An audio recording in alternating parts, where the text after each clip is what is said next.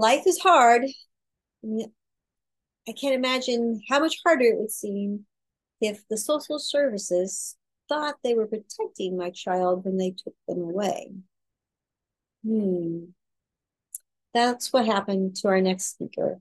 And the process turned her into an author. Let's learn more. Building spirituality, family, health, and business. This is The Giant Builders with Lois Wyant. Hey, Giant Builders. Thank you for being here. I'm so happy that you decided to join us today or listen to us.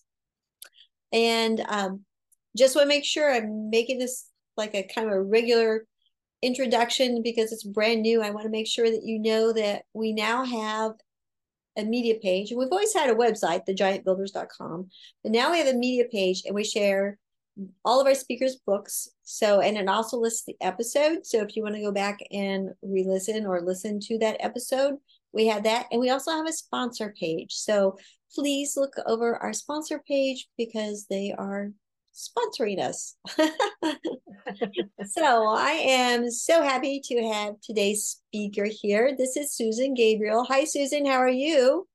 Hi, I'm great. How are you? I'm fine. Can you tell our listeners a little bit about yourself? I actually live in Texas with my husband and my three dogs, and we live out in the country. I love it out there. Out here is just so peaceful. And I earlier in my life, it was not peaceful. I went through a rather traumatic experience for about 3 years, and ended up a few years ago deciding to finish a memoir that I had started 30 years before. So it took me quite a while to get it finished, but I got it done. And it's called Wheels of Injustice, Saving My Child from the Child Savers. And so many things have happened. Great things have happened to me since I wrote that book, including starting a publishing company and hiring a group of contractors, illustrators, to work for me in the team. And so we specialize in children's books that need illustrations since they're artists. And that's an area that was new to me. I'd never really thought about writing a children's book before, but I did also write a children's book after I finished my memoir. And that was kind of how I got into it. So, well, all right, we need to start here. So, tell us a There's a little lot. bit. Let's tell us a little bit about your memoir. I read the description. I just can't believe the strength you have to go through all that. Yeah, it was very traumatic. It was worse probably than it even sounds in my memoir. Very traumatic. But I think about this often. The very odd thing about it, in spite of going through that, and it was about a 3 year period of time. Um, I kept my job the whole time, and there was only one other person at work that knew what was going on. And so I was able to kind of separate that, what was going on in my personal life from my career. And it was kind of a salvation for me in some ways. And I really thank God for that because it was a way for me to get the focus off of myself and focus on doing other things and, working. So uh, I my relationship with God was very up and down through this entire period of time. There were times, I mean, I did a lot of praying. I was a Christian at the time. I don't know how strong a Christian you would say, because I so often seem to lose my faith. I lose my ability to trust God that He was in control. At one point, well, a couple of points, I really reached the bottom. And at one point, I tried to kill myself.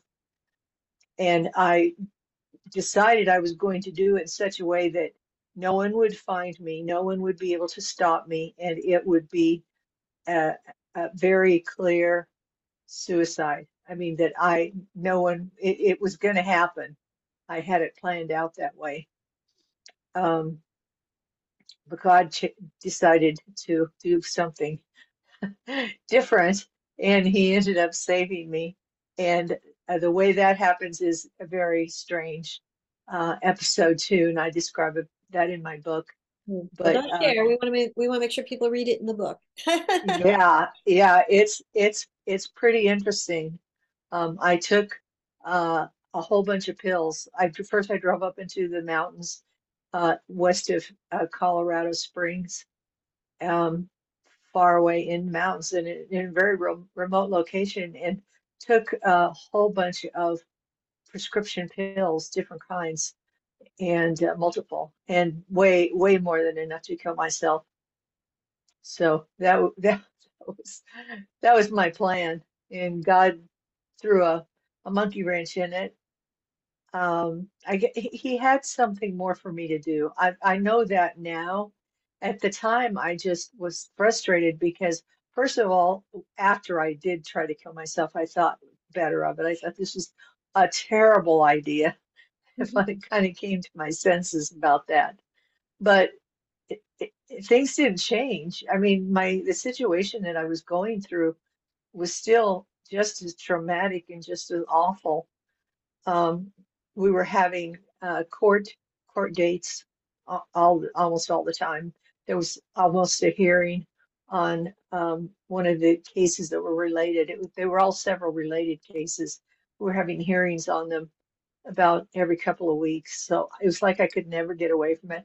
I was terrified of the mailbox because that's how bad news came. Um, and it it was it was just not a good time at all. Yeah. But I feel like God allowed me to go through all of that for obviously for a reason, and I came out of that really believing in Romans 8:28 about how all things work together for good to those who love God and who are called according to His purpose, because they definitely ended up all working together for our good. Um, and I am a much stronger Christian because of what I went through. I feel like I can trust God now that He has my best interests at heart in spite of what I'm going through. And if that's what it took for that result, then, it was worth it. And I am very happy to feel like I am one of Jesus's sheep, and I try to stay in His shadow all the time and follow Him. And so that reminds me of a little story. I told it in the beginning of my book, and I'll tell it really quickly here. Um, I have chihuahuas, and the littlest one um, happened to get out one time. We were living in a different place, so we had a fence, and he was tiny. Somehow he was able to get out, and he was, terrified and was gone for a day or two. When we got him back, all he would do was follow us around, and he watched feet all the time. And part of the time, I think it was watching feet to make sure he was watching me. Like when we walked to the mailbox, which is quite a distance, um, every day. We let the dogs go, and the other dogs kind of run around all over the place and sniff and everything. But he follows within probably 3 feet of my feet, and he won't let me out of his sight. And I just want to be that way with Jesus. I want to be following him that closely that he knows I am always back there. And that's my goal in life. That's a wonderful goal. To give us just a little bit of the beginning part of your memoir as far as Yeah, the trauma. the trauma part. Yeah, sorry. Yes. I could explain that part of it so people get a flavor for what I was going through. Um, this was happened at the time of my second marriage. And my first marriage was kind of a disaster, but my second one, I was just madly in love with my husband. Everything was going really well. I had two daughters from the first marriage. The youngest one was 8, and the oldest one was about 15. And they got along really well with him also. And his name was Clark. And about we were on a blissful honeymoon period. And about 6 weeks into our marriage, after we got married, um, I got a call one day from a Department of Social Services at work, and they said, "We need you to come down right away. We have your daughter."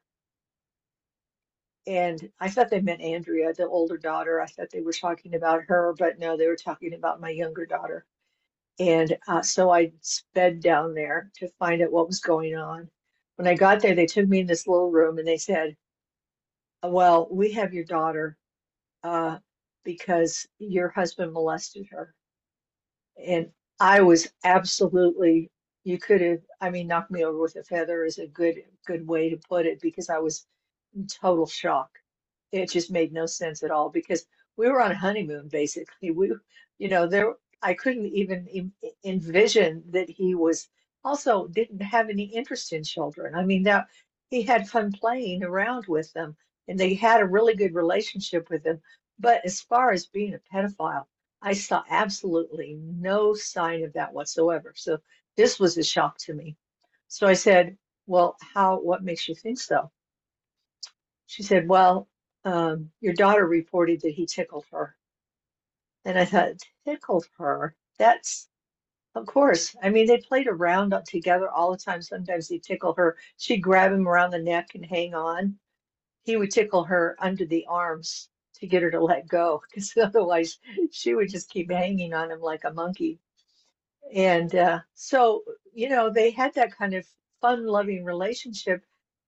And that tickling was nothing like molestation.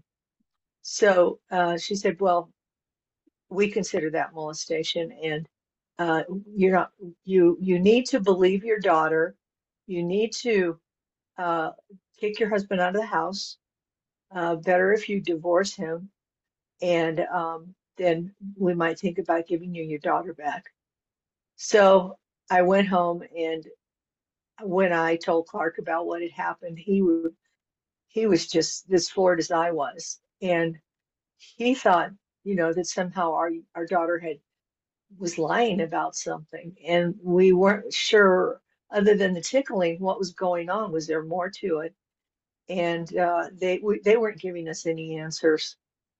It turned into a situation where, because I did not kick him out of the house, and I reason I did that was on the advice of an attorney and also a psychologist who said that they would use that action on my part as a means to prosecute him. In other words, they would say, "Okay, you obviously believed that she was being molested, or you wouldn't have kicked him out. Mm. So therefore, that would be one more, um, you know, log on the prosecution's side to try to convict him." And so I said, no, I wasn't going to kick him out. Um, and that made them mad. They were really upset about that because I was not believing them and doing what they said. And Clark, for his part, he was really upset about it too. And he demanded to be given a lie detector test, not realizing that they're not very accurate, and that the police are allowed to lie to you and tell you things to try to get you to admit to something. So that didn't go very well either. And all that did was make them mad at Clark because he was not cooperating with them and, admitting to his guilt. At one point, I had a conversation with a social worker, and it went something like, I said, what makes you think he's guilty? And they said, "Well, it's because he won't admit his guilt." Because, yeah, because people who are guilty won't ever admit that they're guilty. And I said, well, what do innocent people say? And she said, well, uh, we're not in the business of, really determining guilt or innocence. We're in the business of putting families back together again. And so I said, well, so why aren't you doing that in our case? And she said, because your husband won't admit his guilt. So, I mean, this was how insane it was, Mm. enough to make you just lose your mind. The things that happened, the judge, all the judges, we had several judges, several cases all going against me and against Clark. I was accused of a dependency and neglect. In other words, I was accused of allowing him to molest her. So there was a case against me. And then they ended up charging him because they were so mad at him because he would not admit guilt that they said they were going to throw the book at him, and they did. And they charged him with a felony. And we never did, there was never anything other than tickling that came out. And we ended up going through the trial. Um, it was, Clark called it felony tickling. He has a good sense of humor. And it was enough to just make a normal person just pause and say, what's the world coming to? And this happened back in the 80s. Um, but I mean, I understand it's still happening today too in many locations, where, social services gets very ambitious. And I had found out that they get money for all of the children that they have in the system. So they are motivated, to get more children into the system, and they're not motivated to release children out of the system.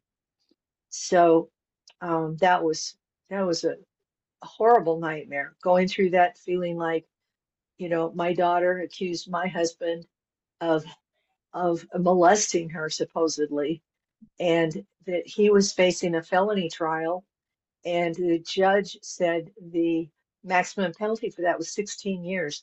And he said he was going to throw the book at him. They were so mad at him and mad at me because we were resisting them. But somehow God gave us the strength to do that, because I know I wouldn't have had the strength. It was, just a nightmare. And like I said, at one point I just reached a point. I immediately left one of the many hearings, having again the judge rule against us and everything that we requested. And I was so frustrated, and that's when I went off and tried to kill myself. But God said, no, no, you can't do that. You're not getting out of it that easy. So how long was your daughter taken away from you? Well, she was taken away. There's a little bit more to the situation as well, and it got even worse, Mm. as far as there being more people prosecuting us and trying to, take her away. She was gone. She was in the foster care system for just a kind of a short while, and then they decided they would put her with my ex-husband. Mm. And that I got a chance to see her and visitation 1 hour a week, and it had to be monitored, supervised visitation. And that was all I got, 1 hour a week of supervised visitation. And that was when she was in the foster care system, and also when she was with my ex-husband. But she was not happy there at all. And she kept asking me why couldn't she come home. And the reason it was supervised is because I was not allowed to talk about the reason they took her. Yeah. I wasn't allowed to say anything about the case. She'd Hmm. say, when can I come home? Well, I had to just say, I don't know, and I can't talk about it. And that's not satisfying to an 8 or 9 year old child, and certainly wasn't satisfying to me either. So, but it was very painful. She and I were very close before they took her. She was my baby. My older daughter was, like I said, 15. And there was quite a distance of several years between them. And by the time she was born, I mean, had, I was no longer a traumatic first mother. Hmm. And, it's so much easier with the second child. And I would stay up at night, when she would wake up in the night for a bottle, I would stay up, and even after she was asleep, I would just sit there and rock her. I mean, I just had so much love for her, and we had such a good relationship until this happened, of course. And it was like tearing my heart out, Yeah. when they took her. How is she And it's doing? still, she's doing okay. In fact, I just wrote her a little note. They live in Washington. She's married and lives in Washington State. I just wrote her a little email before I got on. But, um, you know, it was traumatic for her. She had to go through therapy for quite a while as well to help get over, the trauma. Mhm. So, and I had a really hard time. The reason it took me 30 years to write the book was because I would get to the point where they took her away and I'd have to stop. And I couldn't write about it anymore. So I put it all away and I packed it away and put it in a box. And then a few years ago, we were going through the garage to get rid of old boxes and stuff like that. And I happened to run across this box of all of the material, the manuscript and all of the records from the psychiatrists, psychologists, the lawyers, the court, everything. I mean, it's a box full of material. And I thought, I didn't even know I still had that. I thought that had been thrown away. And so I brought it in the house, and then I had happened to tell a friend of mine about it, and he convinced me to finish the book by daring me that I couldn't finish it. I doubled So up near you. exactly. So I had to prove him wrong and finish it and publish it. Isn't it interesting who God uses to move us on? Yes, that's right. That's right. Yeah. So, So had you been writing before this book? no, You started um, writing. not really. I mean, I really hadn't written much of anything. I loved to read. I was an avid reader. Always had to have a book in the house that I hadn't finished. Mm. And so, that was a very big deal for me. I enjoyed writing when I had assignments in school, but I wouldn't say I really wrote much of anything until this book. But when I met this friend online, and he's the one who convinced me to do that. And for some reason, it just really sparked my writing, uh, my desire to write. And I started even writing poetry. So there are poems in the book at the end of each chapter. It's not enough to make you, if you don't like poetry, it's not enough to turn you off the book. But if you do like poetry, it's enough to help you understand better what I was going through. So I included, there's like on most of the chapters, there's a poem at the end of the chapter, and a prayer. So, I wanted readers to be brought along with me on the journey that I went on so that they would feel some of the same anguish that I did. And so they would feel the same triumph, when there were moments when finally triumphed and God brought us through it all. So I wrote the book hoping that people would have an emotional experience in it, and also that it would bring them closer to God and help them to see how God uses people to further his kingdom Mhm. and to make changes in the world for other people so that it becomes a better place for everyone. And I that's what I consider to be my goal. Even now, I feel like my goal. In fact, I have to show you I may had this mug made up. I don't know if you can see it. It says, "I am the good sheepdog," Oh, I love that. and and on the other side it says, "Care for the flock that God entrusts to you." Oh.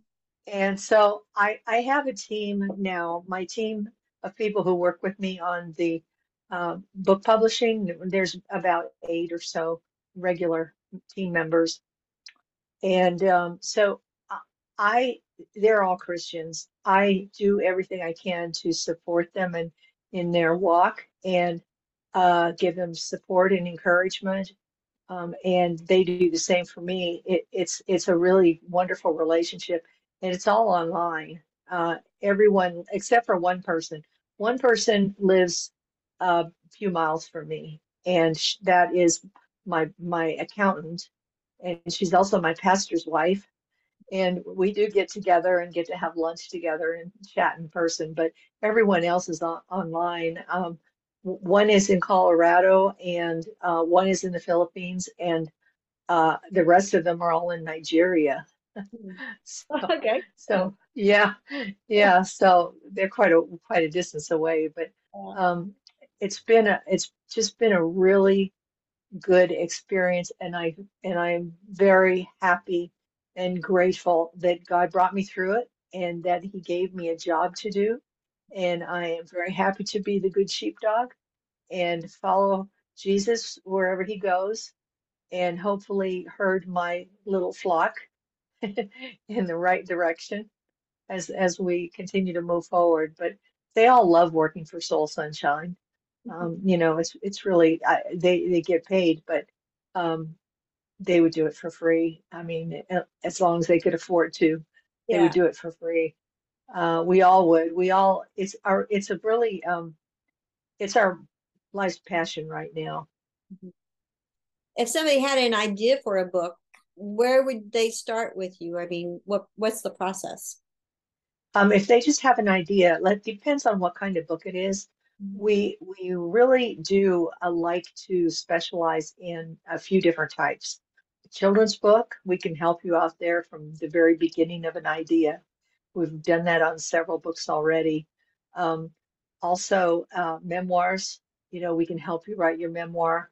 That's an area of where I've got a couple of other people that are part-time contractors in our group who are really excellent at helping people write their books. And if it's something we also specialize in highly illustrated books like cookbooks Oh. and say poetry books. Right now, we're uh, getting ready to publish a book of poetry that's got illustrations with the poems. Those kinds of books that are that a lot of publishers don't really want to mess with, let's say, because they're really into fiction or something, or into business books, or other types of books that are say a little more popular and easier to sell. But we specialize in those books because we want to help those people get their books published and get their messages out there. And it's been a really, really interesting time. And we decided in the very beginning, I said, well, we need to put God at the head of this company and let Him bring in the clients, let Him, bring us and lead us in the right direction. And he's been bringing us clients, and he's been bringing us really interesting clients. And it's really been wonderful meeting people, and kind of adding them informally into my little flock of of of people that I try to inspire and take care of and encourage. Mhm. And because we help them, we continue to help them after the book is published as well, to try to help them sell their book, do what we can there. Uh, it's been really interesting. Do you have time to hear one story about how one of God brought one particular person Please share. in a very interesting way? Um, I happened to be on Facebook, and I was on a children's author uh, group and reading through some of the comments. And someone wrote, they said, I just wrote a children's book and I illustrated it, but I don't know what to do now. What do I do with it? How do I get it published? So I contacted them and I said, I can maybe help you out. And so he said, great. And I sent him this form that we typically will give to an author so that we just get some more information about them, about their background, about their book.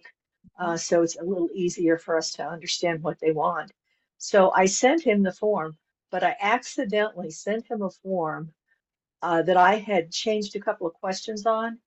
And the questions were for intended for a person who was going to write a Christian autobiography. Oh. So, so the questions were things like, what is your relationship with God like? What are some of what is the worst experience that you've had in your life? What was your lowest point? And a couple of other questions like that. And when I realized I had sent him the wrong form, I said, oh no, he's not going to want to answer that. So I He's like, contacted him. I for a said, children's book, why are these questions? yeah, exactly. So I said, hey, you don't have to answer those questions. And he said, well, I already did. Here's my form.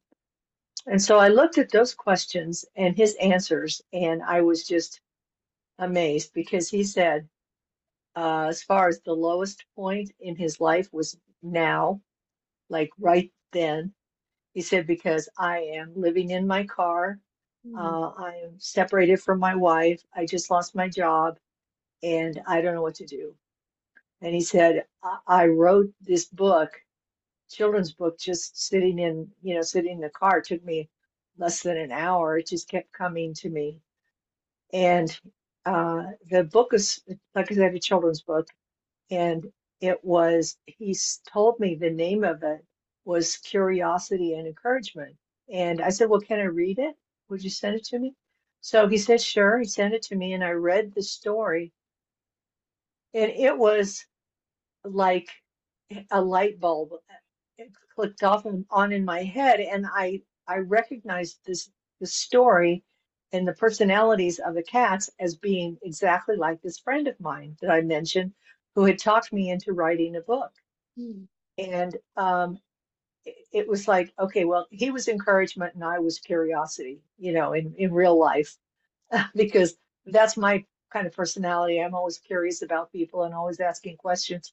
And he's super encouraging, just, a very encouraging person and supportive. And so I said, God must have sent this guy because this story is, my friend and I, and that was the way God could make it so obvious to me.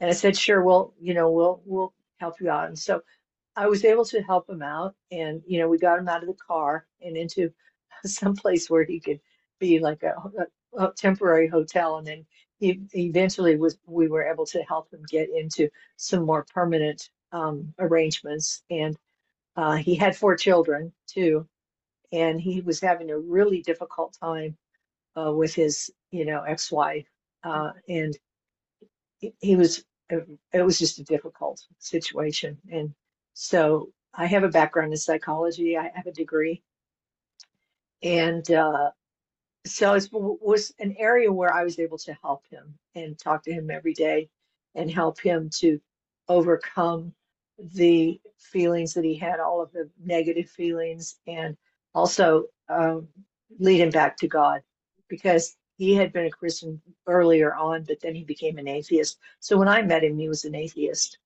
and he's not an atheist anymore. He's praying for me right now, probably. No. And he's encouraging to me too. You know, so it's it's amazing. And that book, I'll point to it. That book on my bookshelf back there, it's the green one. Okay. It's Yeah. Curiosity. Yeah, Curiosity and Encouragement Change the World. Oh. And yeah, that's his first book, and he's written about 6 more. Oh. So we've published 2 of his books now. The second one is Curiosity and Encouragement Overcome Fear. And the one he's working on now is Curiosity and Encouragement to Find Hope. So, they're really great little children's books. Mhm. And he's inspired, when he writes those. He really is. And so God brought him to us, and he's works as he has a background in marketing and sales. So that's what he does for my company. He comes up with little ads like Facebook ads and things like that and helps to market things. So he is working for me now, and it's been it's just that's God has just brought one person after another to me, that it's like it shows me this is somebody who needs to be on your team, and each time it's just been confirmed to me, and it's been really fun. Isn't I enjoy it. isn't it funny how God does that? Yeah, it really is.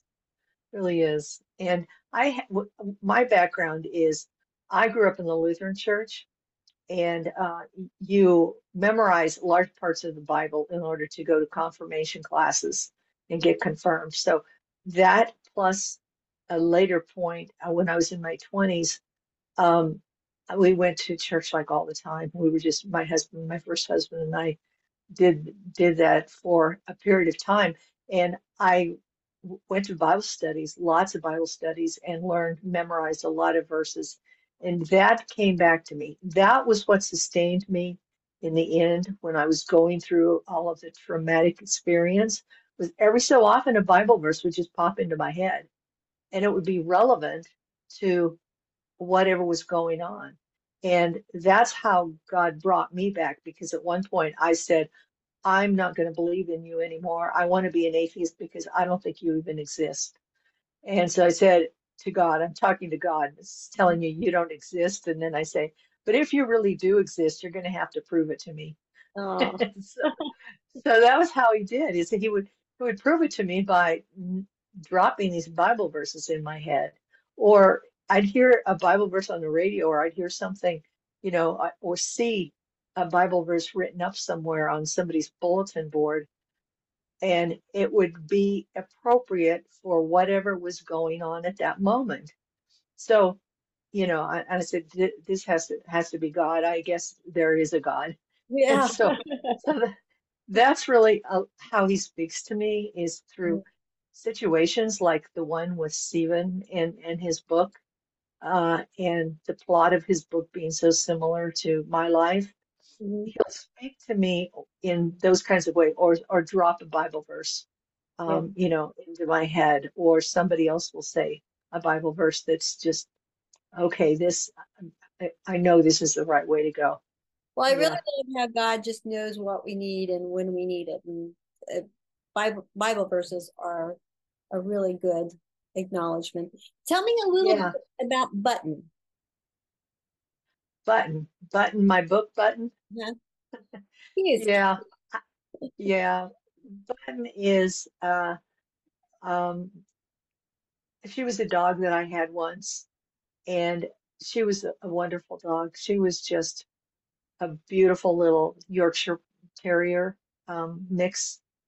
And she wandered into our yard one day, and that was how we found her. And no one else claimed her, so we just took her in. good. And she was young. She's maybe about a year old at the time, maybe younger even. And we also had another dog at the same time, a white Great Pyrenees and Samoyed dog mix. And his name was Bear because he looked like a polar bear.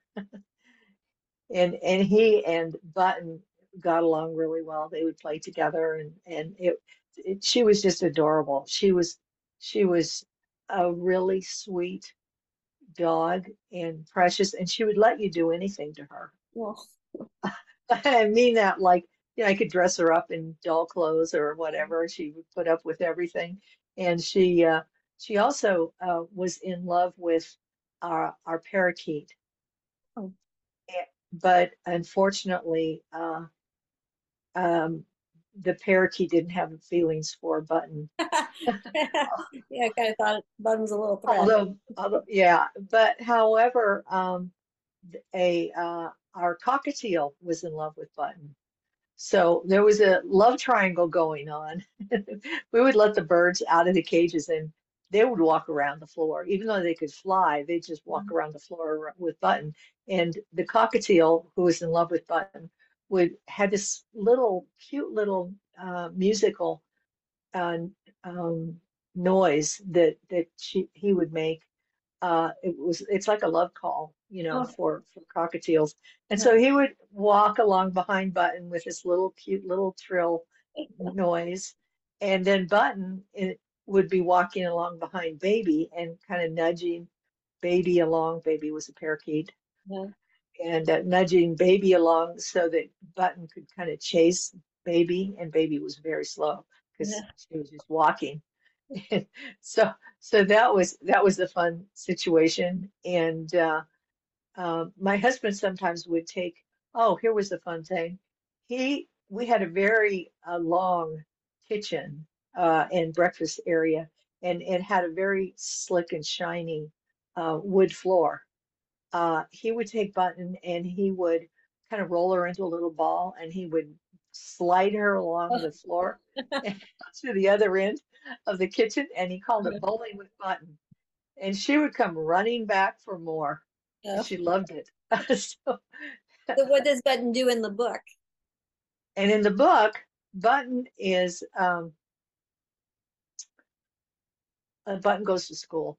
Oh, okay. Well, Button goes to school. Actually, I used our former dog training center. My husband and I, Clark, owned a dog training center about 10 years ago, and so it's all painted up. I used the logo. I used interior backgrounds, so that matches Mhm. the way our dog training facility looked. And Button goes to school, and Button uh, learns she's already learned quite a lot. She's learned from um, her owner how to play well with others.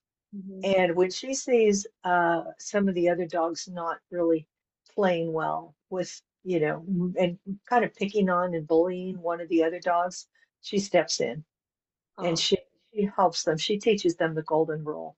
oh, that's And sweet. yeah, yeah. And then I have uh, two more I've written that are not yet published. One is Button's Best Christmas, and in that one, Button meets another dog, and she actually meets another dog, and that dog is based on another dog that we had, and that dog was named Zipper. So we had Button and Zipper, and yeah, so that's when Zipper comes along in the book in her life.